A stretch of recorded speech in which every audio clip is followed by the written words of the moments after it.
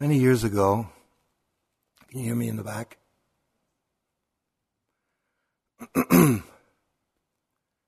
attended a demonstration of Zen archery by a Zen master who was also a master of archery, Zen archery. And it was during the summer. It was a beautiful day. There were a few hundred people gathered to watch. The target was out. This archery master came out, special clothing, I don't have words for all the different kind of gloves and gauntlets and elbow things, and very large bow, a very small shooter. And he did certain exercises, and without the bow and with the bow, and then we were all waiting, and it was a tremendous preliminary leading up to it. We were all just waiting. There was the target. Finally, he pulled the arrow back and held it. It seemed like forever. We were all just watching. And then he just shot it up into the air. And it's taken me about 30 years to figure out what he was really doing. What he was saying was the target is everywhere. And now, maybe he can't hit the target. He didn't want to be embarrassed, but I don't think so. What I'd like to do this evening is to continue some of the remarks Michael made in the first evening about retreat life, our days here together. What I'd like to do is present a model that I hope is helpful for us. As all models, it will have certain limitations because there are other ones around that are somewhat different. Now, for those of you who have never been on a retreat, which is a sizable number of you on this retreat, I don't want you to think that this is the way, although personally I think it is superior. Whereas those of you who've been on a lot of retreats, this see what you think.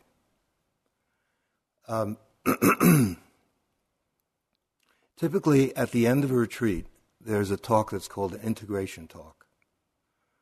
And so we've been leading a very quiet life, lots of sitting and walking in silence, what you've already done for the better part of a day, and it will keep going. And then it's time to go home. And so the talk is preparing the ground for going home, for integrating the practice from here to get to there, which is home, whatever home is for each one of us. And a language develops. What is there is called the real world. And I don't know if the staff still does it, but a number of years ago, the staff would refer to, when they would come into a personal retreat, they would call going into yogi land and leaving. Does it still go on?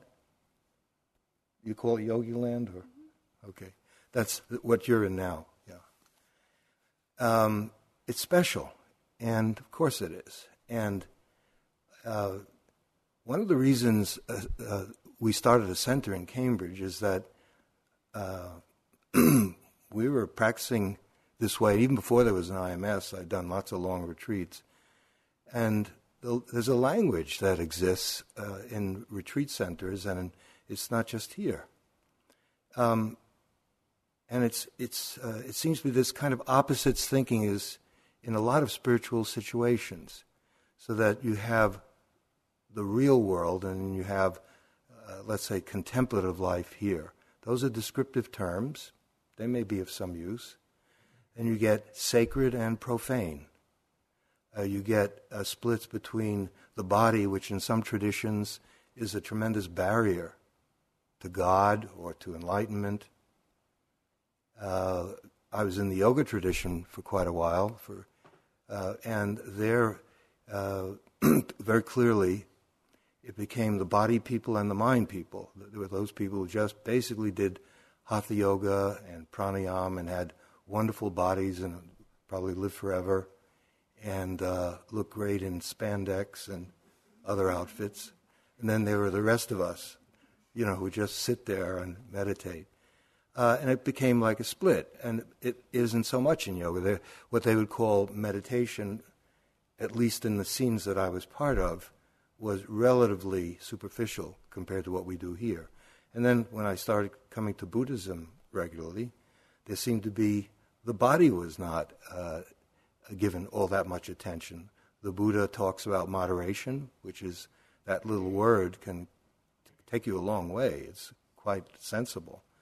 And perhaps people were in decent shape. They walked so much in ancient times. But there isn't a real concern with diet and breathing and postures and the spine and so forth. So then if you're a monk, it's called the holy life, entering the holy life. And so living amidst these, I took them for granted until finally it sort of got to me. Because what I saw was,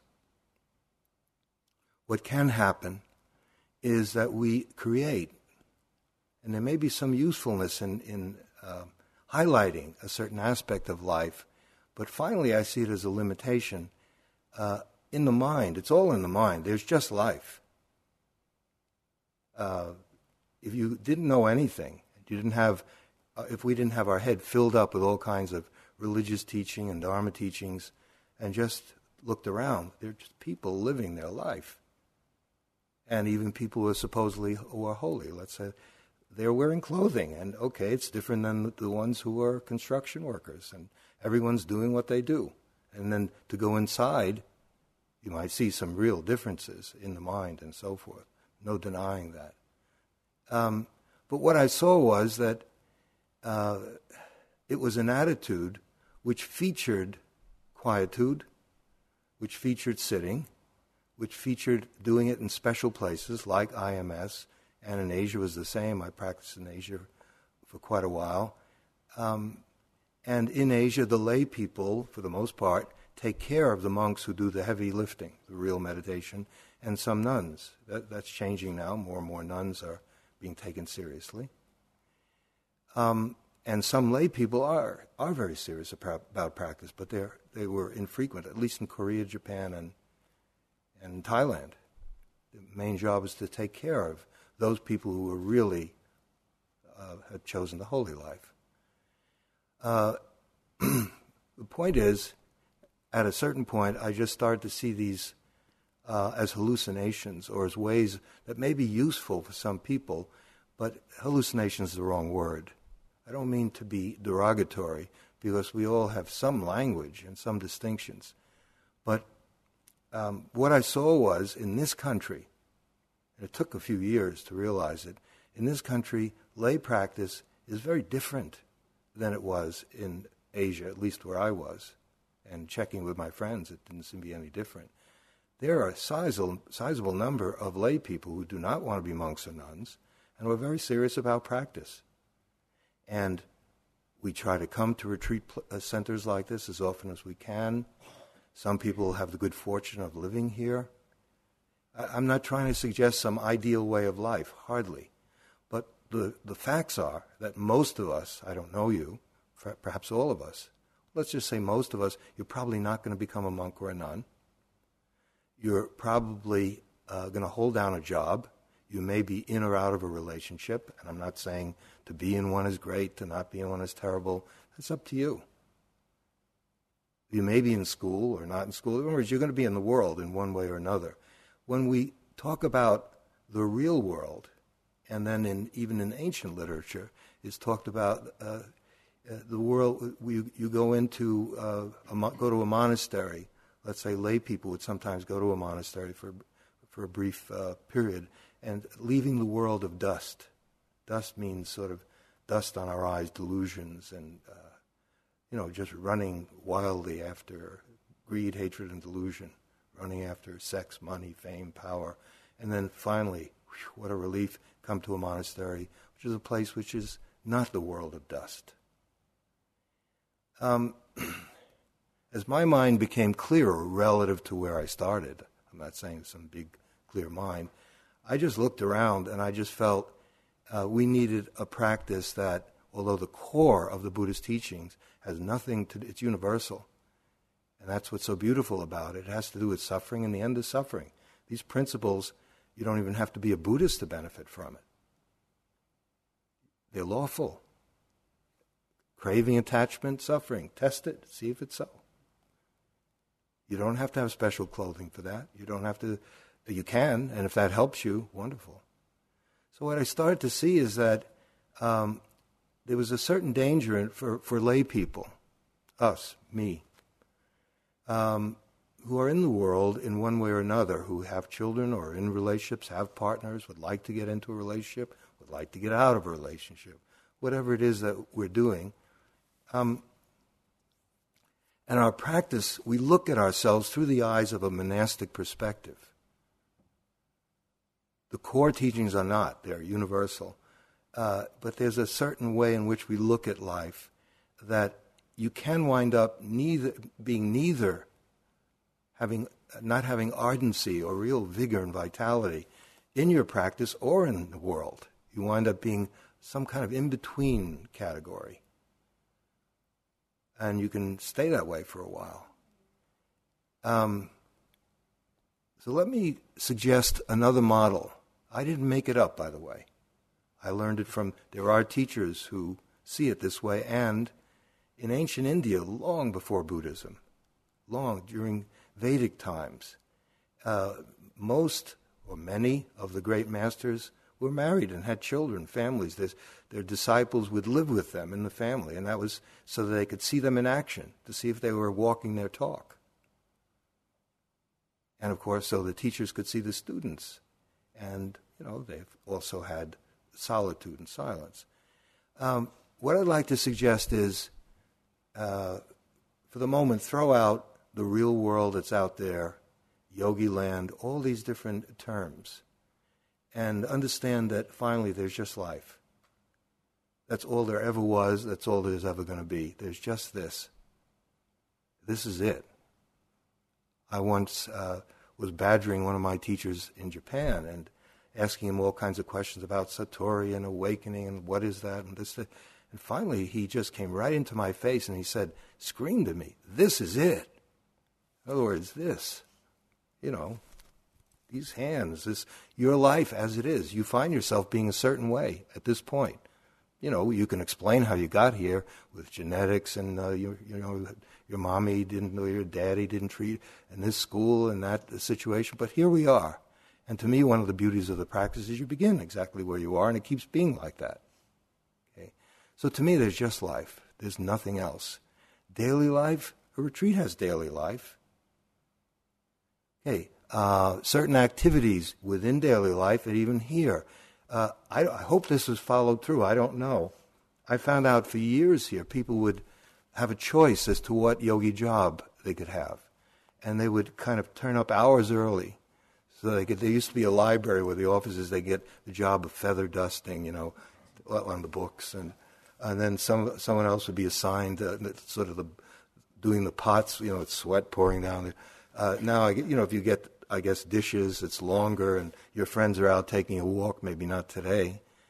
And that I thought that was defeating the purpose of one way that retreats can be helpful, and while being clearly different than what we call daily life, they needn't be set off in opposition to, because I see certain price we pay for doing that, and that this is where the real work gets done, and then we go back and, we earn enough money or arrange our vacation time and talk to our partners, tell them how important it is for us, and then so that we can come back to the next retreat.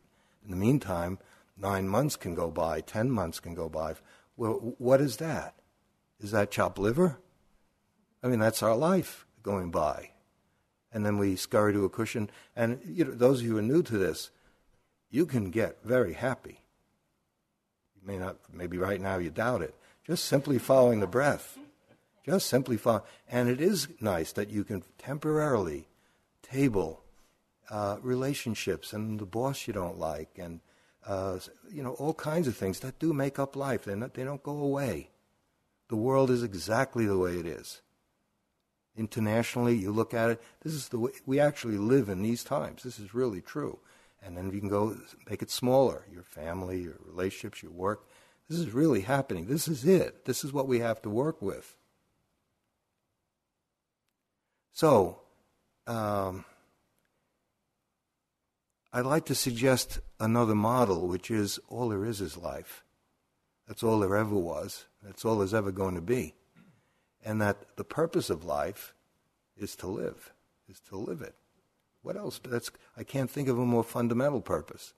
Now, out of that, personally, the Buddha's teaching has helped me to bring some clarity to when I was an undergraduate. I loved Socrates, the questions he asked, and I fell in love with those questions, but all I did was, just get teary-eyed and think and think and think. He would ask questions like, who am I? And he would say things like, pretty tough teaching, an unexamined life is not a life worth living. And he would say, the big question is, how is one to live? That's one, I don't mean that maybe no one ever solves it finally, but I wrestled with that one for many years. How am I to live? Do you know that question? It's a real question. It's not you solve it once and for all. Maybe sometimes in a big way you do, but then all kinds of things keep coming up on it from day to day, from moment to moment. What's the right action here? What's correct there? What do I do with this person who's a pain, that person who wants something that I don't, etc. It doesn't go away. So how is one to live?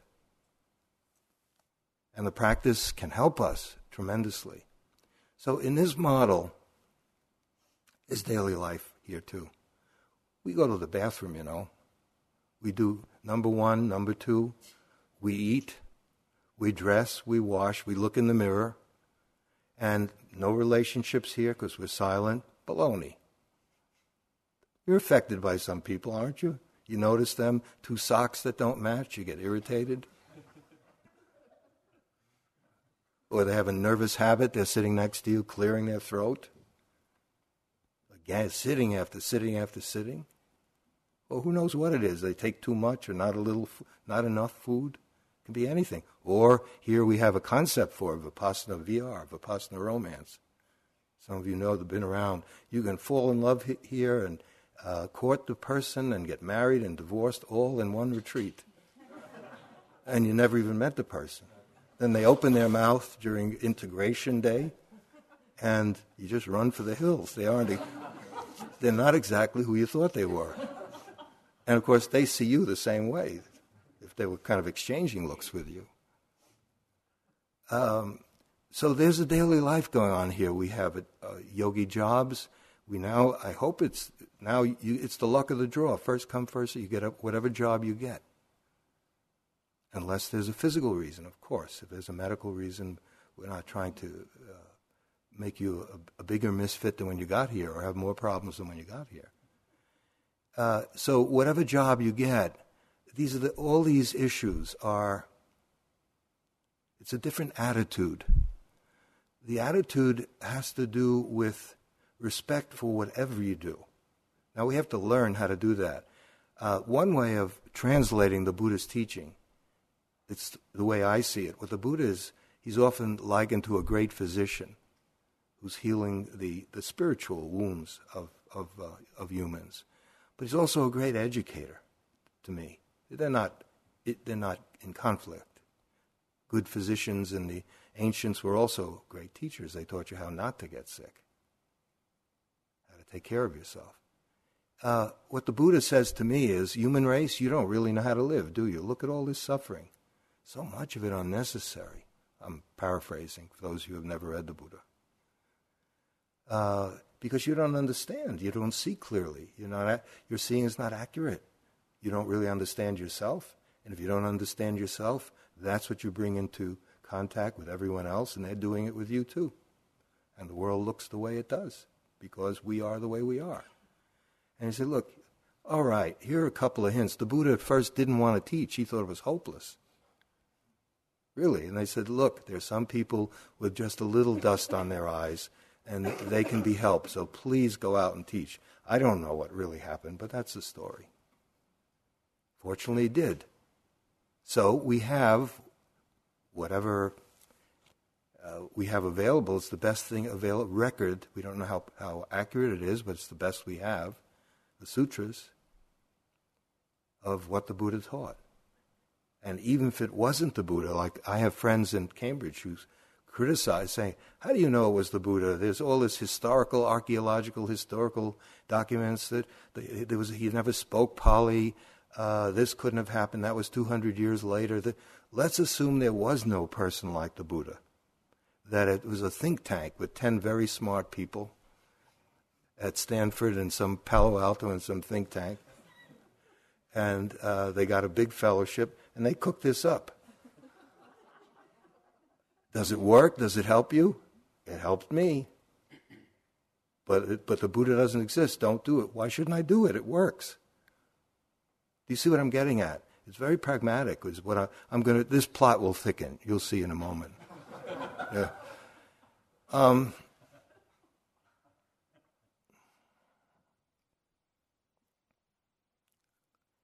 Here's what some value of this model might be. Instead of course, this setting is very different than what's at home for most of us, perhaps all of us.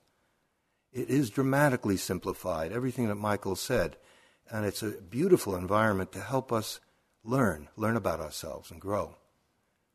What I'm trying to say is that take advantage of that.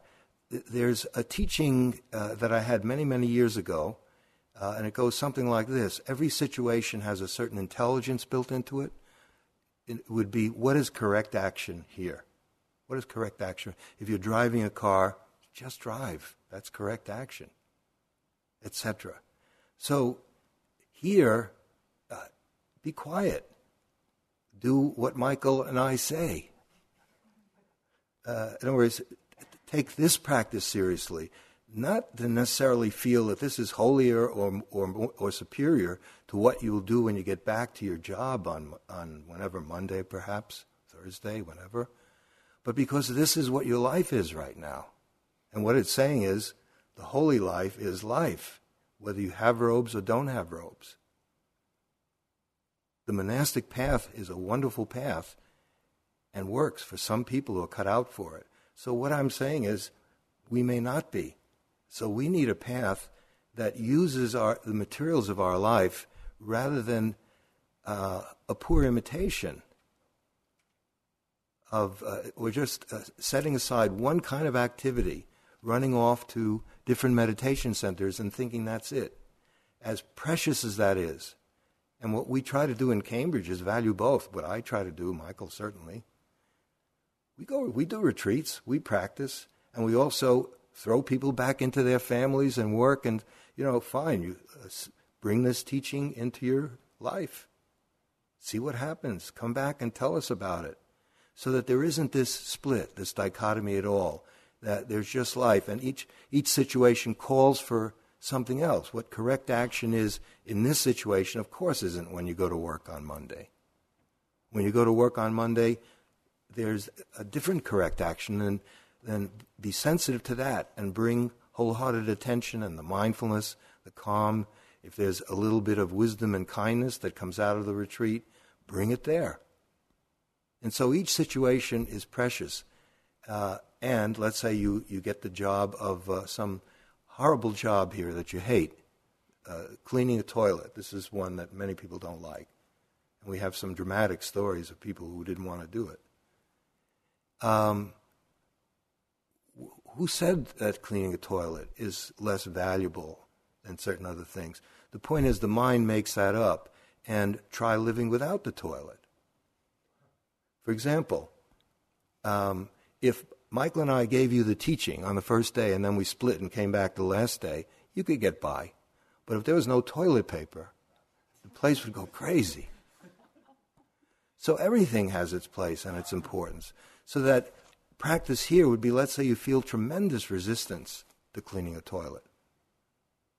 Or you feel bored by whatever it is you're doing here that's not really sitting or walking. It's not formal practice. Fine. It's not to do an impersonation of being the bright-eyed yogi who's alert every second of the day, has not missed one in-breath or out-breath, but rather to see that, to be with it, because that's what the truth is. So with this model, wherever you are, that's there you are again. It's not quoting a book. It comes from Buckaroo Banzai, the worst movie I ever saw. But it has this line in it within the first 20 minutes. It says, wherever you go, there you are again. And I said, wow, amazing. But then the film was so bad I walked out. But I never forgot the line. It's true, isn't it? So here we are at IMS. Do IMS. Really do it. When it's over, let it go. And do your children or your boss or the medical condition that you're in or whatever it is, whatever your life is at that moment.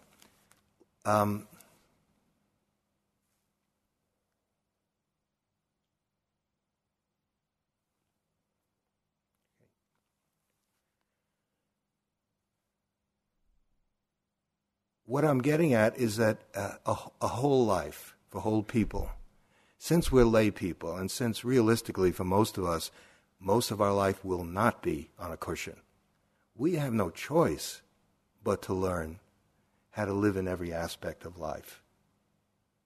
Otherwise, I don't see anything of any real depth coming out of our practice. If the only time we can be happy is in special situations, that's a little sad. Because we live most of our life in so-called real world. There's only one world to me. This is real. This has challenges. You probably already know that. The real world isn't the only world that has challenges. This has different challenges. It's not a piece of cake to keep sitting and walking all day long. And then when we get home, there are different ones. It's so precious because it's what your life is at this moment. It's life that's precious. And liberation, this can be a path. It's sometimes called Tantra. I've been told that this teaching is Tantra. So I'm starting to read a little bit about it. It doesn't sound too much like some of it, but whatever you want to call it, it's been around where there's a genuine respect for the wholeness of life, WHOLE. Not just, because it's so easy for it to become a cliche. Mindfulness in daily life, mindfulness in all, wherever you are, be aware, learn, and so forth. And there are challenges that I didn't see being met in Asia, frankly, and sometimes I don't see being met here. The Chinese did us all a very good turn, I feel, as lay people, as we are here in 2007. This was more than 1,000 years ago. When the teaching came to China from India, India was a very otherworldly culture. And so monks, to this day in Theravada, monks did not plow the earth. There are many, many things that monks didn't do. Well, this appalled the Chinese, who were much more earthbound.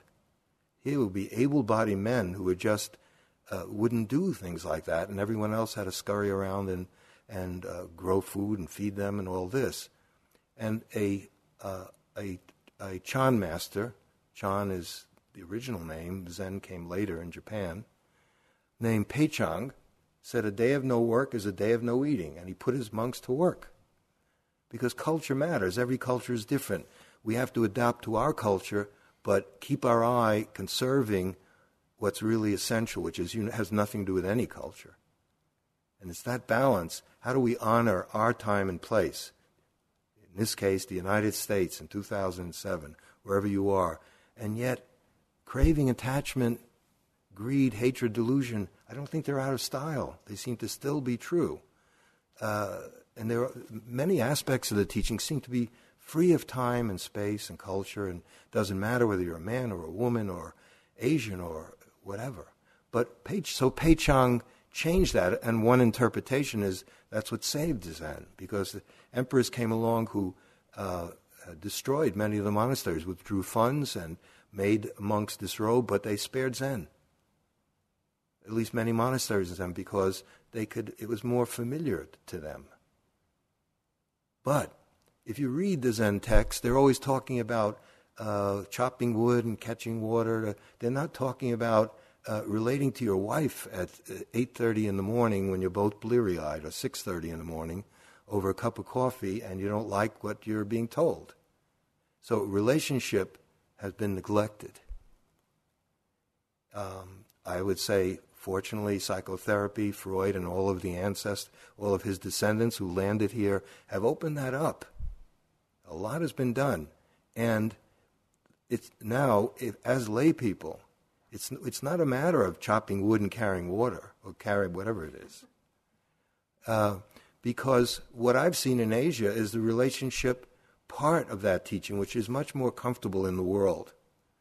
The teaching is that life and practice are the same thing.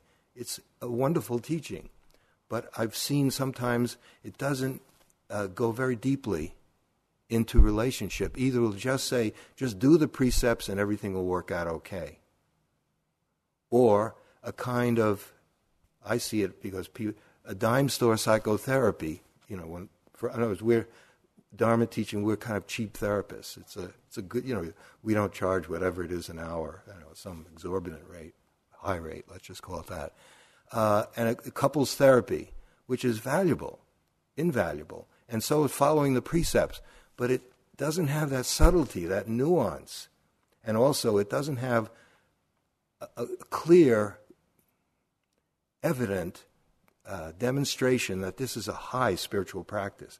It is not trivial to use relationship as a practice, where relationship is not just an intimate one. Relationship to people, relationship to nature, relationship, of course, first and foremost to yourself, to things, to money, to food. But let's say the most difficult one for all of us is people, the human race, that is. And monks and nuns are always making fun of the life of, look at that daily, we're not missing anything out there. These folks, they just, marriage is a nightmare, and they just volunteer for it anyway, and make, they have all this honeymoon and romance, and now look at them. They come running here. So it is difficult, but that's what we do. So can that be a practice in and of itself? Of course it can, but we have to decide that we need to do it. So every aspect of life is respected. What I saw, and you see it over here as well, it's been a catastrophe. I know the Zen scene much better than Theravada. I think it isn't as bad, nowhere near.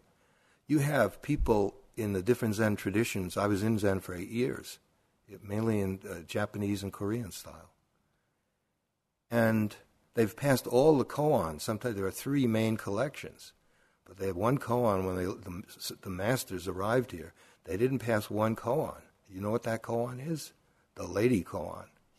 Flunked that one badly. And a second one, the money koan.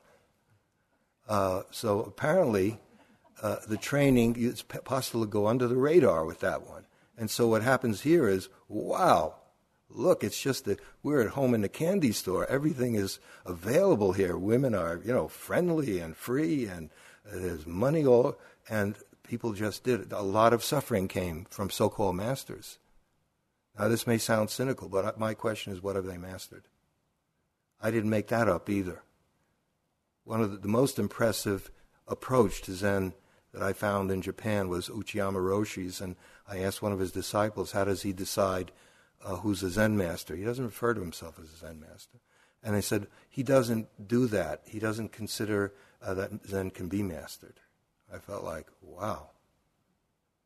Life is challenging for all of us. Okay. So now, here we are. How are we to live?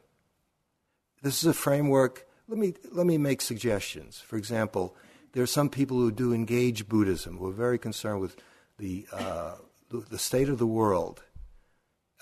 And I've spent time in engaged Buddhist circles, and there are some people, probably many of us here.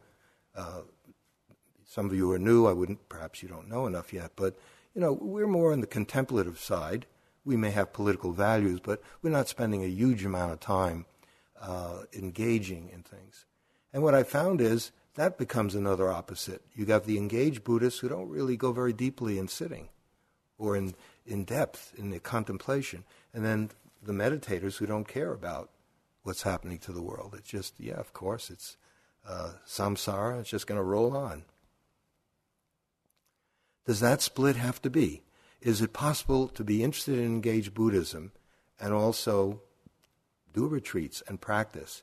And in fact, as a result, for your engaged Buddhism to be better, more effective, is it possible to raise a family and to also have a strong meditative life? So that you don't make this split and feel that if only you didn't have so many children, you could really practice. Because what this is saying is your children are your practice. And that can become a cliche. But it really isn't if you take it seriously. People are, that requires seeing relationship in a somewhat different way. That relationship is a mirror and it teaches you about yourself. And some of the deepest teachings have to do with freedom from me and mine. Those of you who are new, this may not mean much to you, but the Buddha is once challenged. And he's saying, look, by someone, I don't have much time. What's the core of your teaching? Just what's the bottom line here?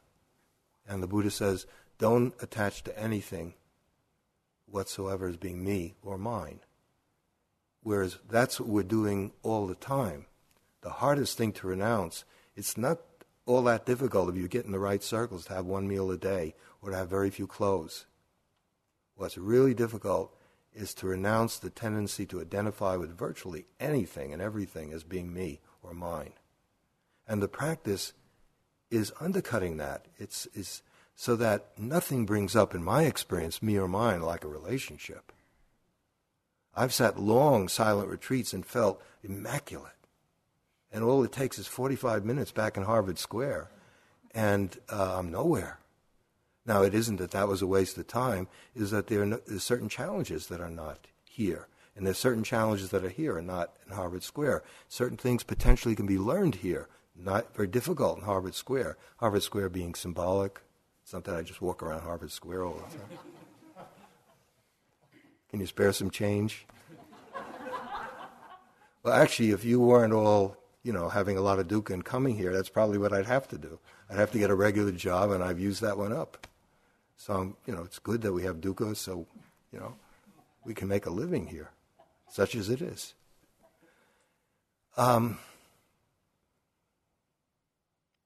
So what I'm trying to say is this difficult practice, and I have found a few phrases from Tantra which are helpful. One is, a bad situation is a good situation, because there's tremendous energy trapped in these difficult situations. If work is hard for you, or relationship is hard for you, or whatever it is, that's a form, you're enslaved. You're not free. Now, if we can bring awareness to it with the intention to learn and understand rather than to judge, that means bringing the very same skills that we're developing here, this ability to pay attention in a non-judgmental way, without clinging, without pushing away. We're refining that ability. That's the core. If we can't learn the art of pure observation, whatever language you want to use, mindfulness, awareness, attention, it's going to be very limited, because accuracy and to me, liberation are totally related. If you're not seeing the world accurately, then the behaviors are not going to be in touch with with the lawfulness of the way things go, whether it's interpersonally or otherwise. And so a lot of what we're refining again and again and again is this ability to develop a clear mind. A clear mind that is unwavering in the face of varying conditions. The weather conditions change internally, but can the mind become stable and clear? And that's what we're working on.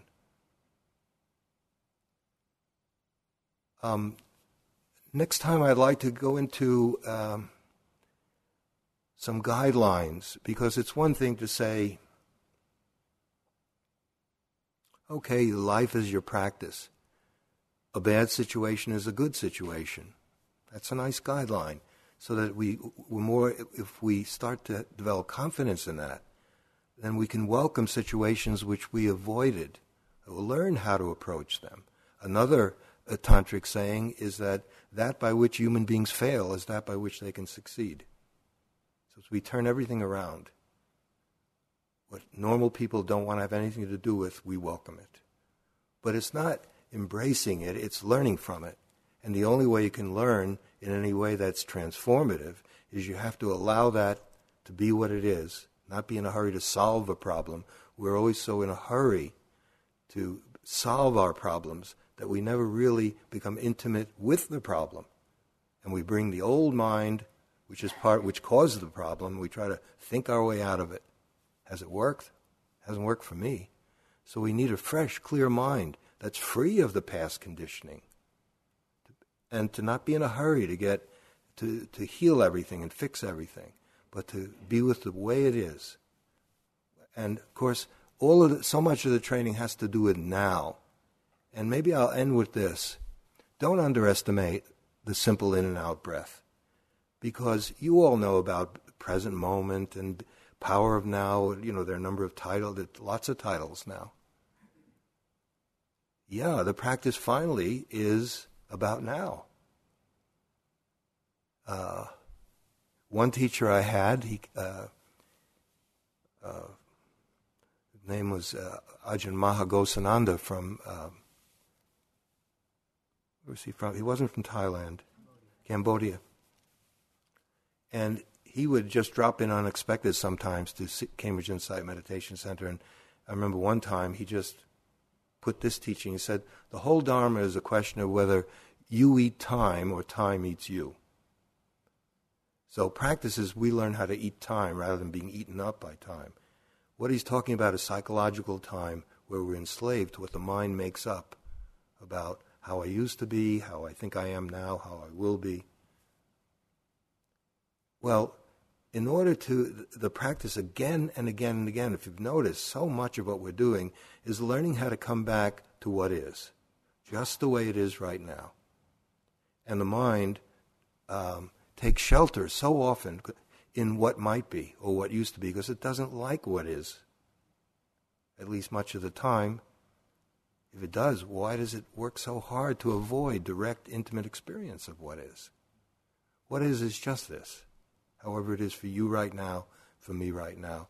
And we have endless shelters that we can take that keep us from feeling what is forever. If that helped, great. I haven't seen that work. So the practice is to come back to now again and again. And I'll leave you with this reflection. We can start here next time. The present moment has immense significance. Immense. Because otherwise, what's this big deal about present moment? Why do they make such a fuss over it? Why not spend a lot of your time in imagining a future or reliving the past? Why not? What is this always coming back to the actuality of the way it is right here, right now? Life is lived that way. It's from here now to here now to here now to here now. That's all. It seems it keeps being like that. Every time you're fully with an in-breath, not from looking at it from a distance, not detached, but opening up and fully experiencing those sensations, you're fully in the moment with that breath. So you're already learning that. And then the mind wanders. Typically it goes off into some fanciful future. More interesting to it than the breath, at least for a while. Or a past that was either wonderful or awful. And the practice is again and again and again coming back to the way it is now. Let's start from that next time. Also, what I want to emphasize, one way of looking at what the Buddha is teaching is that the Buddha is saying we're having a difficult time living, us humans. And so the challenge becomes learning how to live. To me, Dharma practice, it has lots of skills that we learn. But it isn't something that's done mechanically. If you just do it like you're learning, become proficient in a set of skills, eventually it becomes lifeless, mechanical, and dead. Just tired, repeating it in, out, in, out, in, out. You quit or something happens.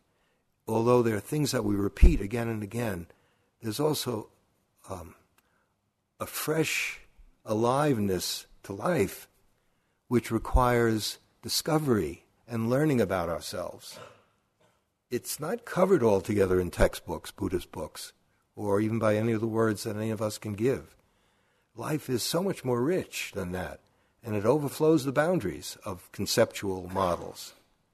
And yet we have a model, we have some ideas that are very, very helpful, but it's a commitment to learn.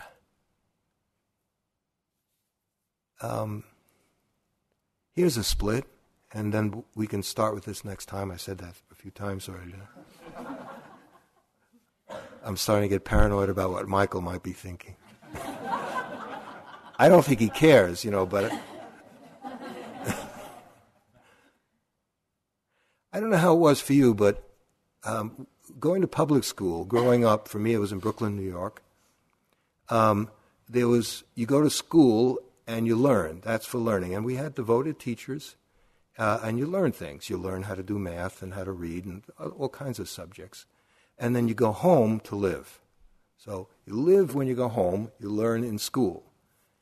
What I've been saying for the last however long is that can we turn life, learning the art of living is what Dharma practice is about. And it's not theoretical. You can't get it from just memorizing the Dhammapada. Each of us has to learn it in the process of living in the fire of our own life. And so learning, lots of wonderful skills are learned at retreat centers and in schools, but the kind of learning, the art of living, which is obviously woefully neglected. We, meaning the human race, we don't know how to do it too well. We are extraordinary otherwise. Extraordinary. What pours out of this human brain seems to be no end to it. The inventions, we can fly, we can go underwater, we can kill each other in extraordinarily ingenious and powerful ways. We have computers now that are getting faster. And, this comes out of this brain, so it's a magnificent instrument we have, but it looks like you can't get enlightened through that. So the brain can keep improving transportation and rapidity of information and quantity, everything. But unless people come to understand and know themselves and let go of and unlearn what needs to be unlearned, we're going to have a world with fantastic technology and poor human beings. Terrified, always anxious, worried, killing each other off. Ooh, terrible way to end. I've got to save it somehow. That's why we're here. We're the chosen few. We have a chance to wake up and be free. Okay.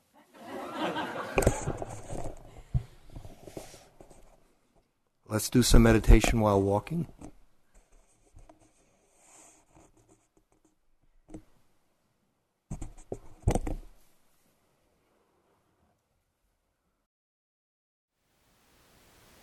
Thank you for listening. To learn how you can support the teachers and Dharma Seed, please visit dharmaseed.org/donate.